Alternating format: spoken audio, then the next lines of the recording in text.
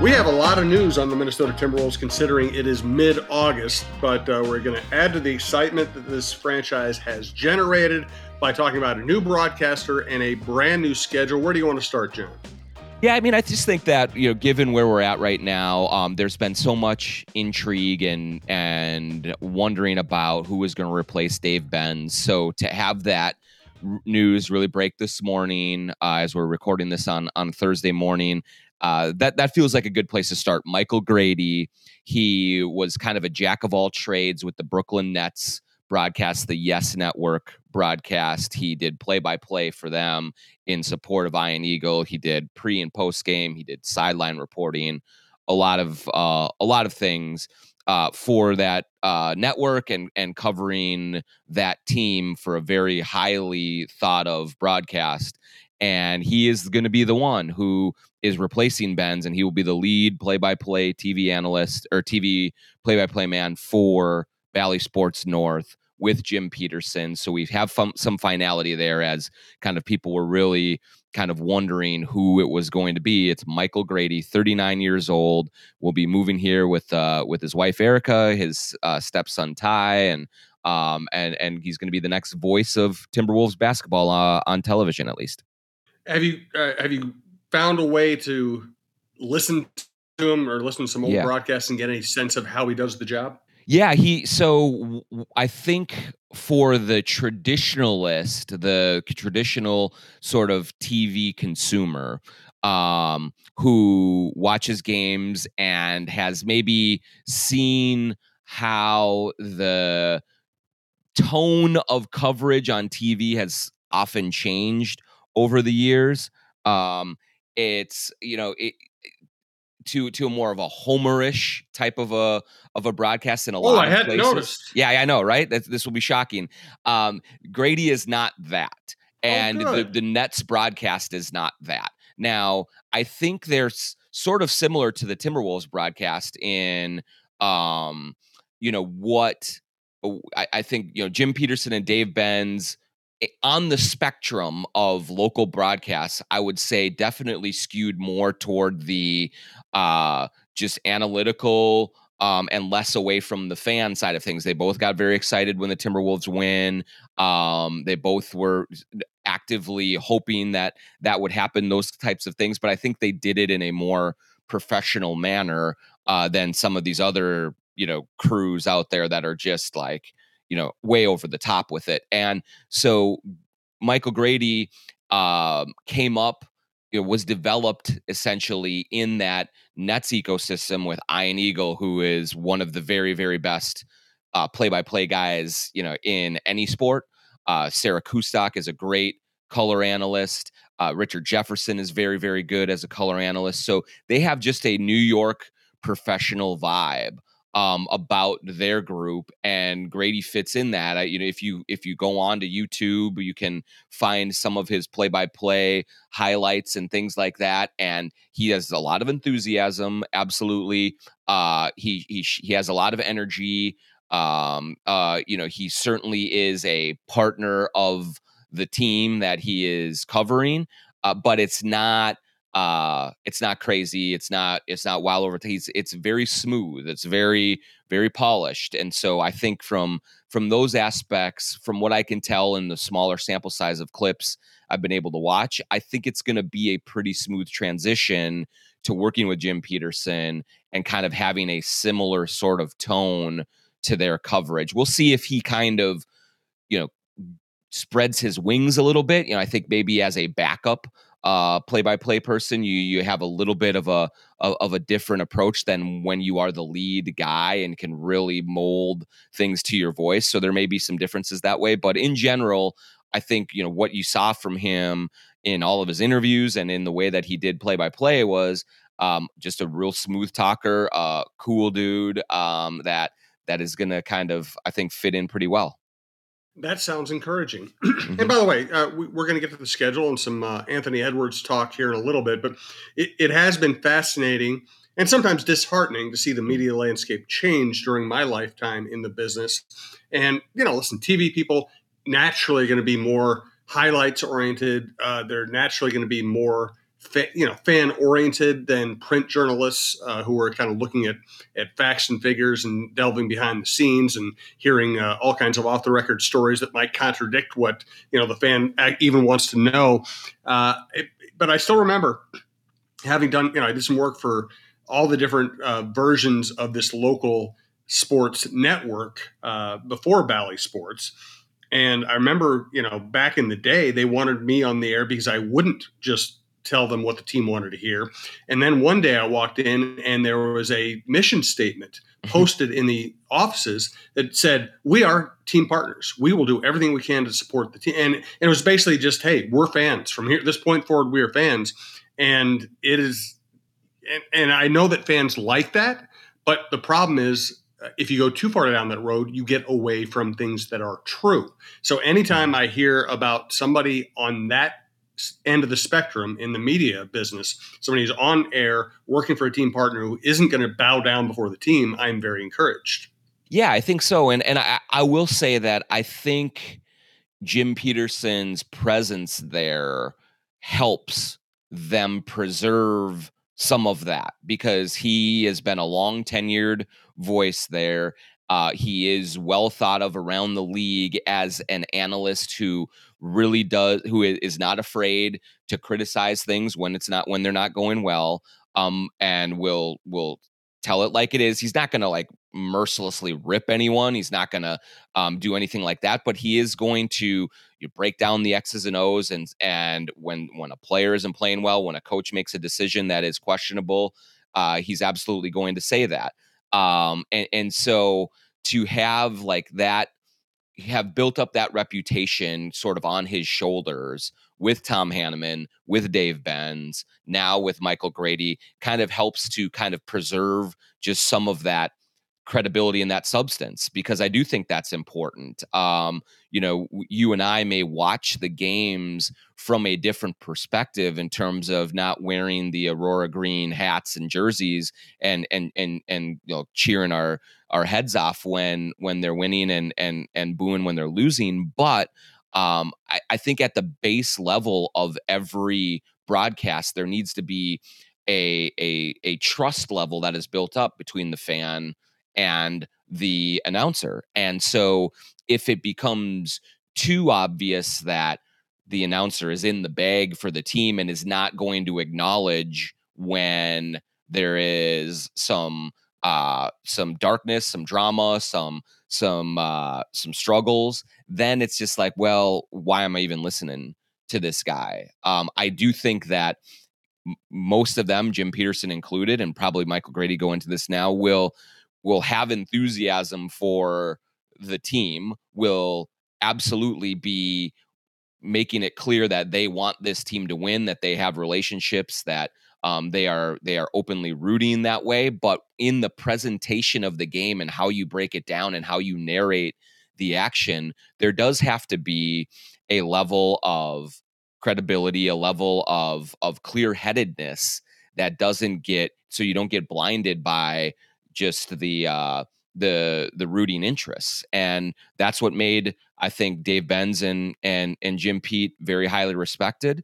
And I do think that Michael Grady knows that he is coming to another production that within the annals of the NBA is very well thought of. I mean, when you poll people around the league who really watch a lot of games on League Pass, and like, so they're exposed to a lot of different announcing crews, generally, in the top three every single year are the Nets and the Timberwolves. And then there's another one that just kind of rotates through. So I think there's a pedigree that's involved there, and a professionalism from those two crews that is really well received. And so I would imagine you're going to see a similar approach now that he has become the man. And I'll tell you, Jim, like, I sat down with him for 40 minutes with him and his wife and his son yesterday. And he seems like a really nice guy, a smooth guy, got a good head on his shoulders, very grateful and thankful for this opportunity. And he's got a great story. He grew up in Indianapolis, kind of came in the back door to the broadcasting game as an in-arena host with the Pacers, and then did some radio work and TV work in Indy, and then moved to Brooklyn, and now he's coming here. And so he comes with a confidence, but also, a Midwest tie that I think is going to make it a pretty good fit for this audience and for this community. I think Jim Pete is excellent, and listen. I'm not unrealistic. I don't expect local TV people or people who are in a team partnership, between the franchise and their broadcast entity. I don't expect them to be objective. I just want them to be realistic. I think Yes. Jim Pete is an excellent analyst. He tells you things you might not otherwise know, you might not otherwise notice. That's what I want. I want somebody who can take a complex situation and explain it to you on a level that somebody who didn't play in the NBA can understand. I think I've always thought he was excellent. Listen, I didn't like Dave Benz. He was not to my taste. I thought he did go too far in trying to, defend teams that were winning 20% of their games against all the slings and arrows. But I know that he was popular. But I don't know. I'll be very interested and intrigued to hear Grady and Peterson together, because I think that's pretty promising. Yeah, and here's another thing to think about, like, and we know that Dave Benz, and whether you liked him or not, he was popular here. It was clear that when Bally and when the Wolves decided that, hey, we're going in a different direction, we're going to get a new voice for this next era that they're going through, the response locally was emphatic, that people were very upset that this decision was made. So Dave did a good job of connecting with the audience that way and building a following and building a reputation here. But I will say to any Wolves fans who are still upset about Dave Benz, and maybe Michael Grady isn't Gus Johnson, or isn't Kevin Harlan, or isn't the big name or the big replacement that you thought would have justified moving Benz out of here. I still remember the first days that Benz arrived in town as a new guy from the Bay Area and replacing a Tom Hanneman, who was very well thought of and was here for a very long time. And Benz was criticized and as, who is this guy? And this isn't, there's no way this is going to work out. And we want Hanny back, or things like that. And then 10 years later, when Benz is leaving, there's a revolt, and there's a huge groundswell of support for Benz. And so I would say probably just give Michael Grady a chance as well. Like, you may not know him right now, but he comes from a very esteemed broadcast group. He has been tutored under one of the best in Ian Eagle, and Ryan Rocco does stuff for Yes as well, and he's very, very good. And then with Kustok and Jefferson, like, he has been developed in a great incubator. And so I think that the chances of him being someone who is able to connect with the audience and is able to present the game in a way that is both entertaining and informative, and not over the top, but also not, has plenty of energy and juice. I think there's a good chance of that happening. So we'll just have to see, how he kind of fills into that role. But as long as you have Jim Pete here, I think it's going to be a good crew. But then getting this guy in and a different voice. He's a 39-year-old black man, so he has a different perspective, and a different kind of background from what we have seen in that position for a long time with the Wolves. And so that'll be exciting to kind of see as well, and just see the differences and how he makes this job his own. Cool stuff. I have another broadcasting question. We're also going to get to the schedule, excuse me, and some Anthony Edwards stuff. Right now, though, just want to let you know that TSR Injury Law is a longtime sponsor of the show. We hope to do a show at their offices, which are beautiful, palatial, here in the near future. They were able to get into those new offices because they win a lot of cases. They won't even charge you unless they win your case. That's how confident they are.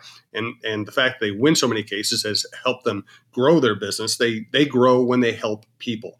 We don't want you to need an injury lawyer, but if you need one, you need a good one. 612-TSR-TIME is all you need to know. 612-TSR-TIME. Also want to let you know that, as you know, utility costs are rising every year. It is costing you money. It doesn't have to be that way. Get a new system from All Energy Solar. Even if you have to take out a loan to finance it, you'll still save money in the long run. The loan payment will likely be less than what you would pay for electricity every month anyway, and it's a locked-in price that won't change. So start saving, make the switch to All Energy Solar. It's great for resale value. It's great for you right now. It's great for you in the near future. Book your appointment today at allenergysolar.com and see what kind of deal you can get. One more broadcast note. Harlan was a blast. Tom Hanneman is one of the most beloved figures in Minnesota media ever. When McHale did broadcast, he was very good. Peterson's excellent. What was your favorite combination? What was your favorite broadcast team here? Oh boy, yeah, that's a great question. So when I was coming up, we all kind of tend to gravitate to what we were exposed to when we were young, right? And so when I was growing up, it was Harlan and Trent Tucker, and and that was just a lot of fun. They were bad teams in general. And then Tucker came in kind of at the and Harlan was around for the tail end of Garnett, or for the very beginning of Garnett's run here, and so then it got a little more competitive and a little more fun. But the irreverence that crew had, that pairing had, was just so much fun. And I think it was appropriate for the stage of development that the franchise was in. I mean, they were not winning many games. They were not very competitive. And so you needed to have some other approach than just breaking down the X's and O's. I liked Benz and Pete. Hanny is one of my great friends, and I miss him dearly to this day. And so when you had Hanny and Pete together, that was really that felt like very comforting, and just kind of a warm blanket to wear on a cold night while you're watching the game was great. But Harlan and Trent were just like out there, and they were taking chances, and they were hollering and screaming, and they were having fun with it. And so there was some just intentional comedy and some unintentional comedy. And so I kind of go back to the warm and fuzzies of that time, just because I might have been 13, 14 years old watching it, while they were together. And that's the formative part of my sports fandom. That's a great call. By the way, I should introduce the show. This is the John Krasinski Show. He's John Krasinski from The Athletic. I'm Jim Suhan from the Star Tribune. Brandon Morton, as always, is our producer. Thank you for listening. We do recommend subscribing at your favorite podcast app. It's free. It's easy. You can also go to talknorth.com, see the shows, see the archives of the shows, see the many shows we have built up, or you can follow us on Twitter at TalkNorthPod, see the shows as they are released. Thanks for listening. We really do appreciate it. You've helped us grow this network into something pretty impressive. And now let us get to the schedule. It looks like game 2 is the game to focus on at this moment. Yeah. So, I mean, it's kind of cool because, the Wolves open up at home on October 19th against Oklahoma City. So you get to see Chet Holmgren right away. He plays in his hometown for his NBA debut. That's kind of cool. But then October 21st at Target Center, Utah Jazz come in. It will probably be a little bit more emotional. There'll be more riding on it when Rudy Gobert goes back to Utah. But I think just having that matchup will be cool, and we'll see if Donovan Mitchell is even on the Jazz at that point, or if he's been traded. But I think the big picture to take away from the schedule is they have 5 of their first 6 games at home. They have 9 of their first 12 at home, and 7 of those teams that they face, or 7 of the games, I should say, because they play the Spurs 3 times, are against teams that are probably not going to be in the playoff picture. You have 3 against the Spurs, 2 against OKC, 1 at home and 1 on the road, and a home game against Houston. And for a team that is that is going to be trying to find itself early, that has had some significant changes, that is going to be kind of embarking on this new experiment with the supersized lineup and how is it all going to fit together, to have sort of like a nice soft start to the season with a home heavy schedule and off days in between for practices and things, I think is the ideal situation for the Timberwolves. Eventually it all evens out and there will be some very brutal stretches later in the year that are going to be really challenging, but to give this team kind of a nice little jumping off point and let them work through some kinks early in the first 12 games, I think is, a nice little favor that the schedule makers did for the Wolves, and it should help them coalesce and kind of build some confidence early. Great thing about podcasts is we're not up against the clock. We can go as long as we want. So let's break down the schedule game by game, John. Game one, let's go. Game one. Yeah, pick it up. Wins and losses. Yes. I got them at 66 and 14 or whatever it You're is. You're such a pessimist, John. Yeah, Come on. I know, this is a great team. Yeah. All right.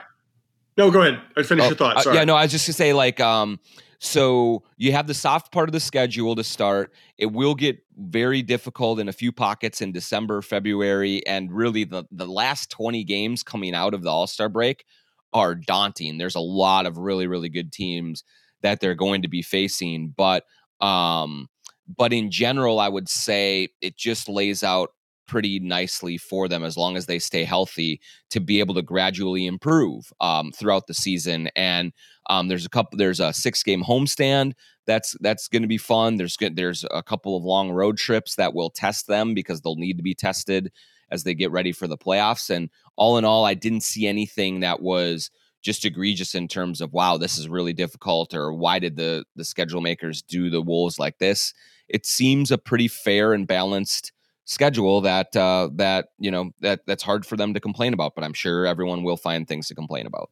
Oh, I'm working on it, no doubt about it. All right, Anthony Edwards. What I've heard through the grapevine is that he has been very impressed in the workouts. I'm guessing you've heard more than I have. Yeah, I think like Wolves fans have gotten some just little snippets of videos of Ant working out, of little kind of tantalizing things throughout the summer to see what he's doing. And, look, any 20-second video can make, Alexei Shved look like Steve Nash, right? So you always have to take that with a grain of salt and what you're seeing that way.